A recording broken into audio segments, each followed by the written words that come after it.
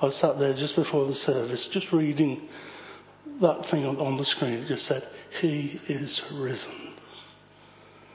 Do you realise what that means? No more sorrow, no more pain, no more death, all the things that scare us most. You know, we can get excited. Honestly.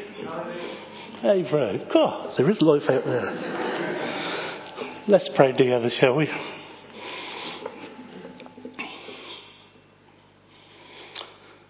Father, as we come to you this evening, Lord, it's a humbling experience for us. Lord, that Easter is the high spot in the Christian calendar. Death was defeated. The Lord Jesus Christ raised from the dead. He did testify, Lord, to the fact that you've been given this authority by you, that no man took his life from him, but he laid it down freely. He had the power to lay it down and the power to take it up. Oh, Father, what a Saviour. We bless you for that. Father, we just know because of that sin and death is defeated. Father, and although we know it in our heads and we experience it in part in our lives, Lord, the full impact rarely hits us. Lord, that we will be in your presence forever, that we can gaze upon you, that we can worship you, that your dwelling will be with us. Lord, no longer confined to the walls of a building, but you live in us by our hearts, by faith. What a blessing that is. Father, you confirmed this by your own hand splitting the temple veil from top to bottom, making the way in for man to come into your presence through the blood of our precious Saviour, the Lord Jesus Christ. Oh, Father, hallelujah, what a Saviour.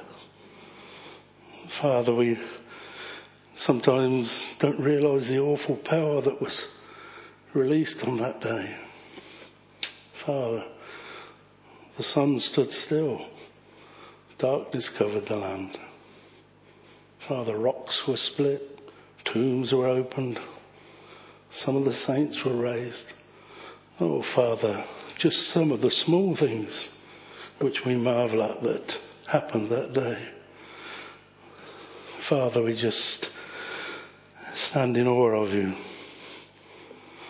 Lord, now we can be clean, washed clean by the blood of the Saviour. Lord, because he rose from the dead, our faith is not in vain. The Lord Jesus Christ has given us the victory. Hallelujah. Father, although our Lord Jesus Christ is himself God and so full of power, even at a busy time like that, he has time for the individual. Father, we think of Mary standing outside the tomb, bewildered. And yet, Lord, you had time for that word of comfort for her.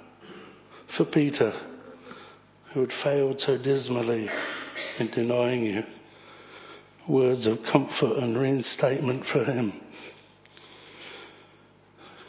Even Thomas, Lord, you were prepared to speak to him, who wouldn't believe unless he saw.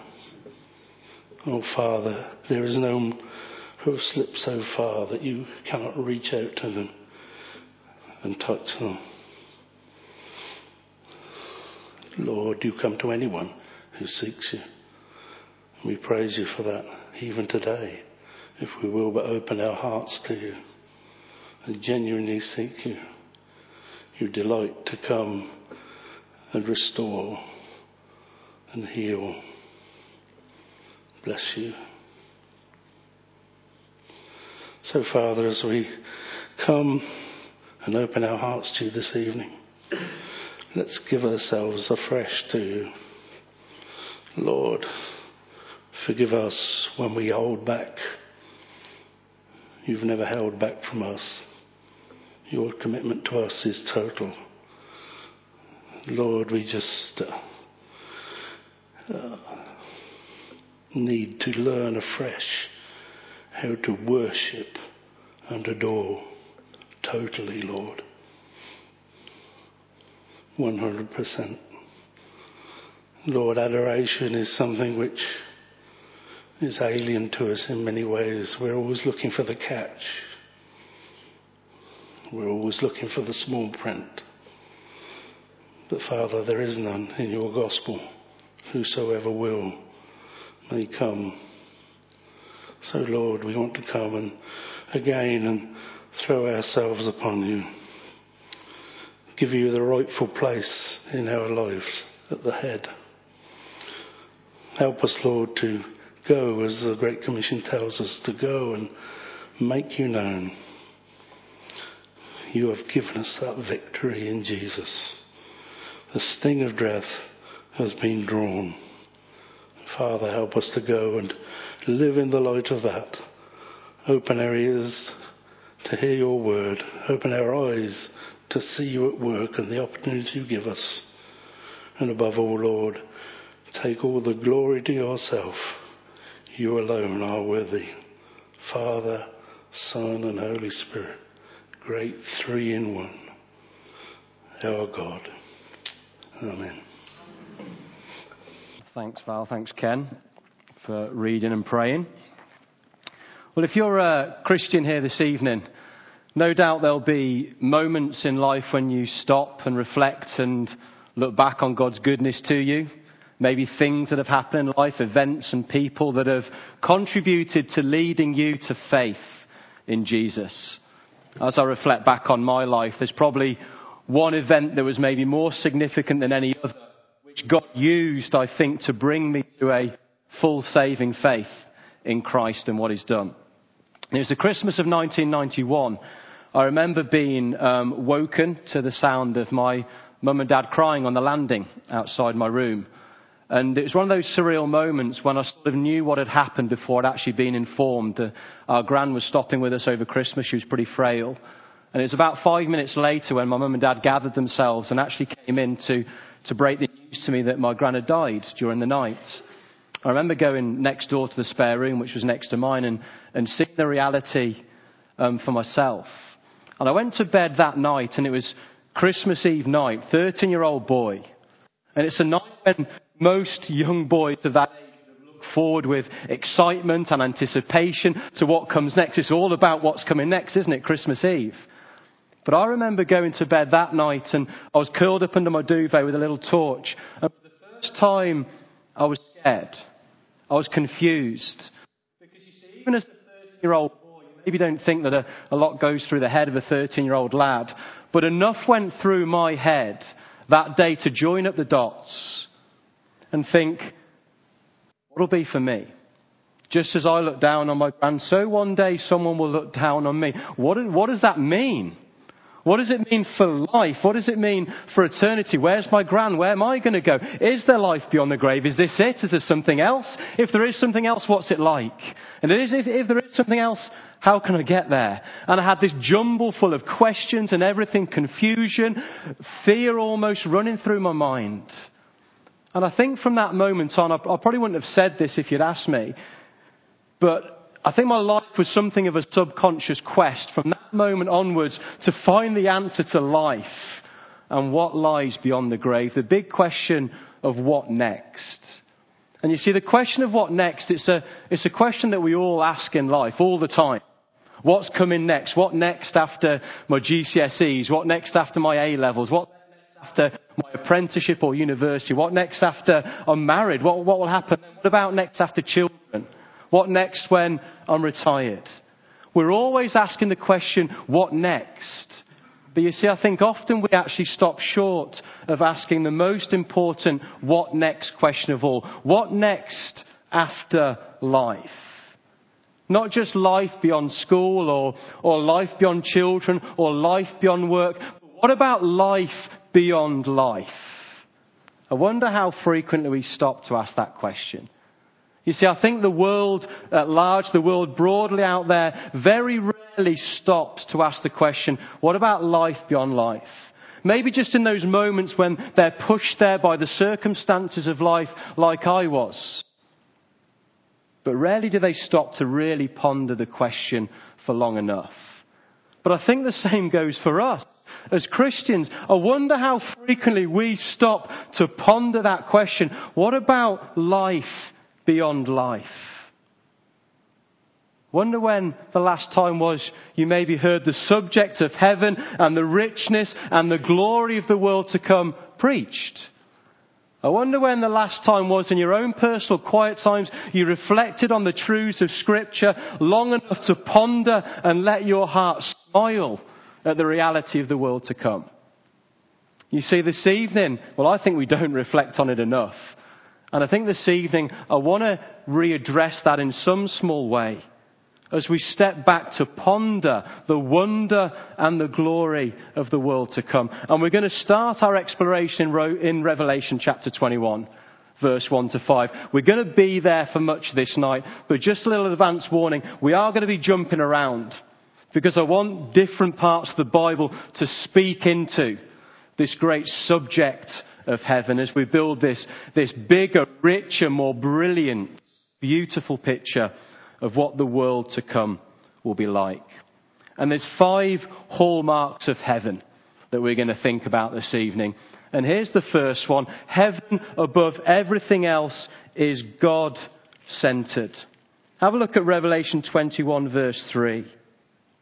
And I heard a loud voice from the throne saying, "Look, God's dwelling place is now among the people, and he will dwell with them. They will be his people, and God himself will be with them and be their God." Heaven above all other things is the dwelling place of God. It is a place where God is. It is a place where God is most supremely present.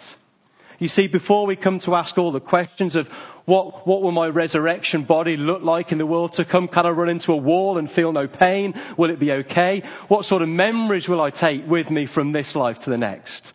All these questions where to some extent we can let our minds run wild, but they are secondary to the most important thing about heaven, that heaven is a place where God has manifested himself, made himself known most supremely in all his goodness and all his glory.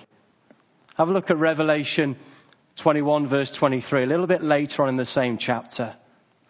The city does not need the sun or moon to shine, for the glory of God gives its light, and the Lamb is its lamp. The new city, the new creation, it needs no sun, it needs no moon, because the glory of God will shine without ceasing. You see, even in this world, we taste God's goodness, don't we? We taste God's goodness in this life. But in the world to come, we will see the panorama of God's goodness and enjoy being in that place for all eternity.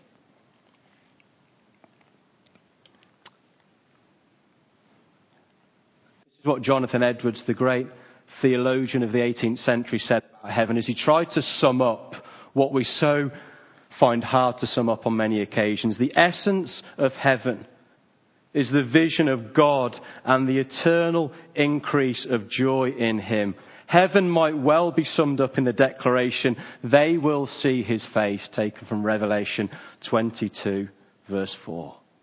They will see his face. Heaven is a place when we will come face to face with the living and the loving God. What a moment that will be. Can you imagine it? As you sat there now and all the routines, the normality of life come to an end, the day when you will be face to face with the King of Kings. Can you picture that moment? Because in that moment, everything changes. You will be changed. I will be changed in the twinkling of an eye, because we shall see him as he is. That little truth of beholding is becoming, it stands for this life and for eternity, right? The more we behold God now, the more we stop to reflect and ponder the wonder of God that we see in the face of Christ, the more we behold him now, the more we will become like him. But on that final day, when we stand face to face with our Saviour, when we see him unveiled in all his glory, majesty and splendour, we will become like him in all of his moral perfections, because beholding is becoming, and heaven above all other things is a place where God is, where he manifests himself most supremely. It's the most fundamental thing about heaven. It is God-centered. But here's our second hallmark. Heaven isn't only God-centered, it is joy-filled. You see, when you begin to understand what God is like, when we begin to come to terms with the character of God as we see in the Bible, it makes sense, doesn't it? If heaven is God-centered, then inevitably it's joy-filled. It's what David says, is it not, in Psalm 16 verse 11? You make known to me the path of life. You fill me with joy in your presence, with eternal pleasures at your right hand. Where's joy found? Joy is found in the very presence of God. And it's a place where we will lap up the eternal pleasures of him for all eternity. You see, and unlike this life, when joys come and go to an extent, the joys of this life are finely woven with the troubles and the hardships in the world to come. There is no ceasing of that joy. And in fact, there's not even a steady state of joy. There is an ongoing increase of the joy that will be experienced when we come face to face with our living Saviour. I want to read to you just a short extract from this book called One Thing. And the author tries to capture what the joy will be like when we come into the dwelling place of God himself. So just absorb these words for a moment. The happiness of heaven is not like the steady, placid state of a mountain lake, where barely a ripple disturbs the tranquility of its water. Heaven is more akin to the surging, swelling waves of the Mississippi at flood stage. With each passing day, there is an increase in the level of water. And as the rain of revelation and insight and discovery continues to fall throughout the endless ages of eternity, so the water level of love and joy and happiness rises higher and higher, never to abate or to any degree diminish. It is a place where the joys will never cease. Just cast your mind back to that greatest moment of joy maybe you've ever experienced in life. Just take yourself back there. Have you got it? Have you captured it? Take away what you were doing. Forget what you were doing for a minute, but hold on to that moment of sheer exhilaration and joy.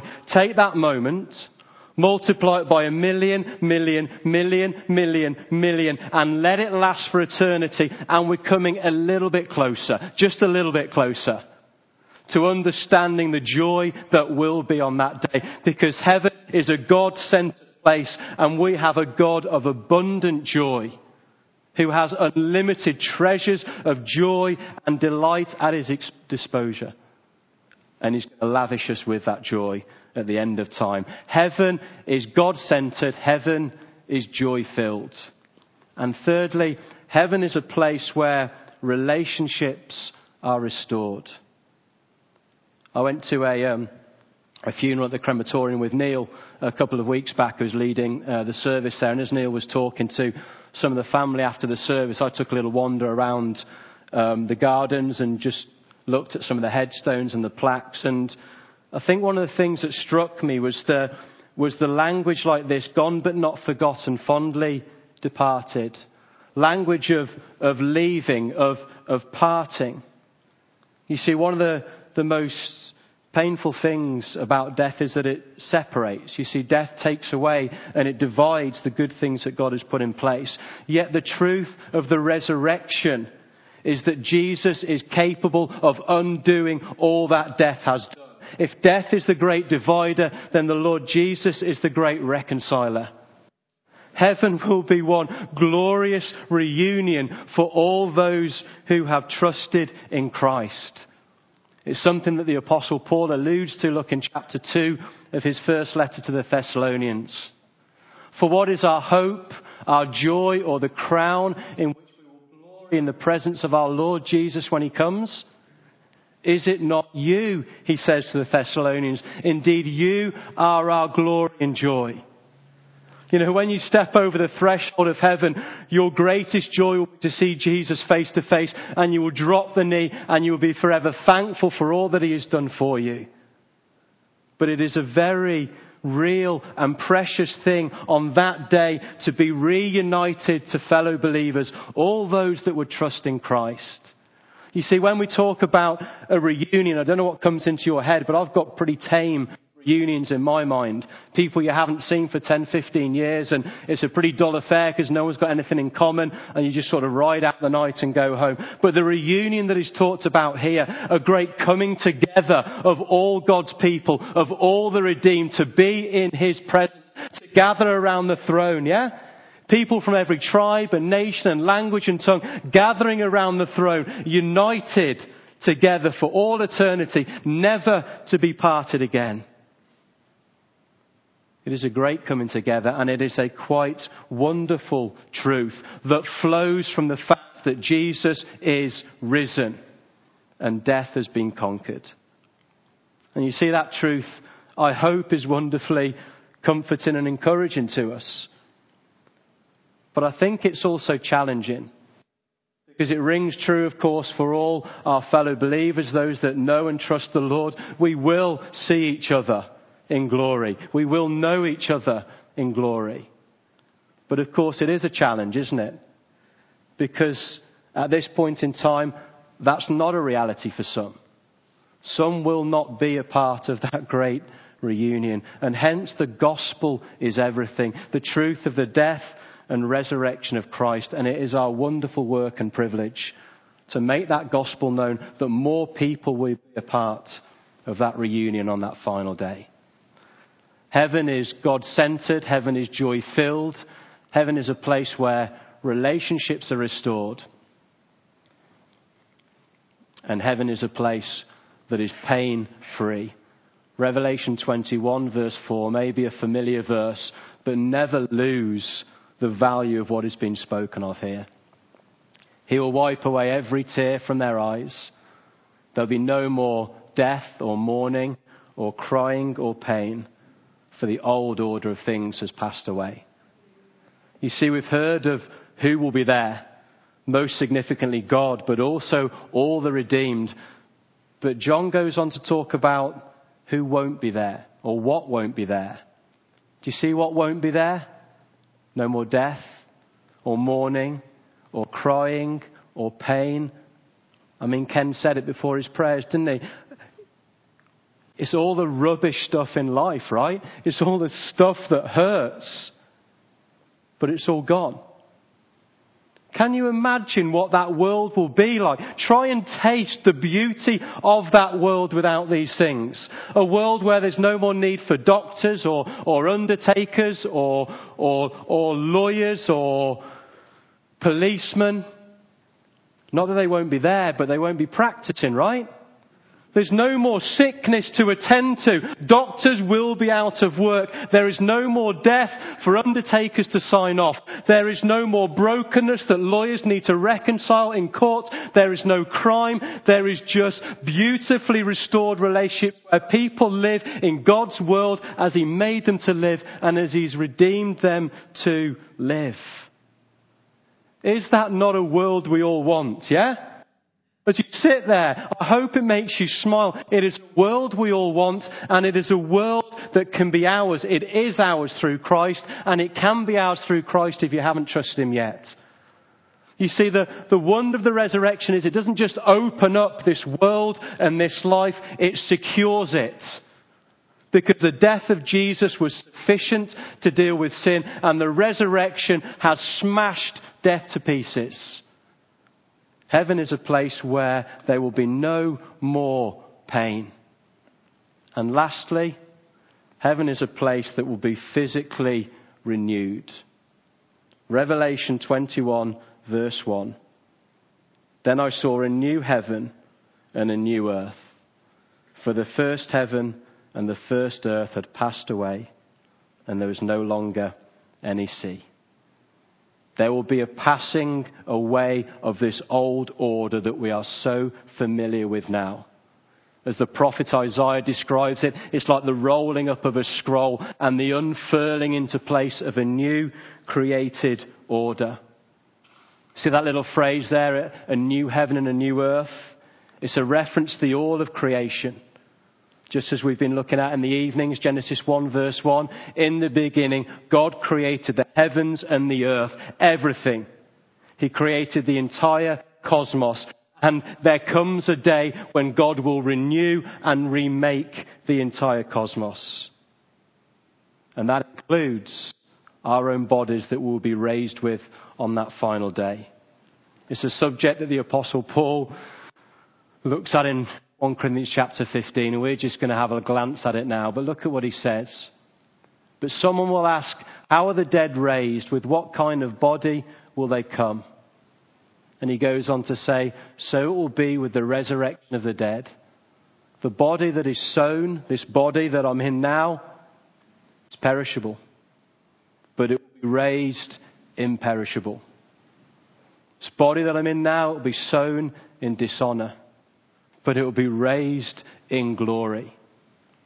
It will be sown in weakness, and it will be raised in power. God will fit us for the newly created physical world. You see, we're not just going to hang around, wafting around as spirits on clouds with angels playing harps. We're talking about a new creation, physical, tangible, and real. And God will fit us with bodies that will last for eternity, to explore and enjoy the new and glorious world that he has made. It's a pretty weak view of heaven, I admit, this evening, because no one will ever do justice to the world to come. But hopefully it's a flavour that helps us grasp the importance of the resurrection. Heaven is God-centred, it is joy-filled. It's a place where relationships are restored, it is pain-free, and it is a physically renewed cosmos. I guess in conclusion, it's worth saying that the impact of the resurrection is massive, isn't it? It's the Easter week as we look back and we wonder at the death of the Lord Jesus and all that means, but as we marvel at the resurrection and the world that we've just begun to taste, I guess, this evening. It's a world that there is no access to apart from faith in Jesus. See, Jesus stands before this world, doesn't he? He says, I'm the way, I'm the truth, and I'm the life. No one comes to the Father, no one comes to this place, to my dwelling, to my abode, apart from me.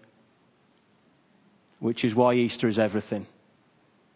Because at this time of year, and in fact throughout the year, we don't just rejoice in Jesus as our fully sufficient Saviour. We rejoice in Jesus and his resurrection power. You see, the empty tomb that we spoke about this morning, it is the boldest declaration to this world that death has not won. Jesus has conquered the grave.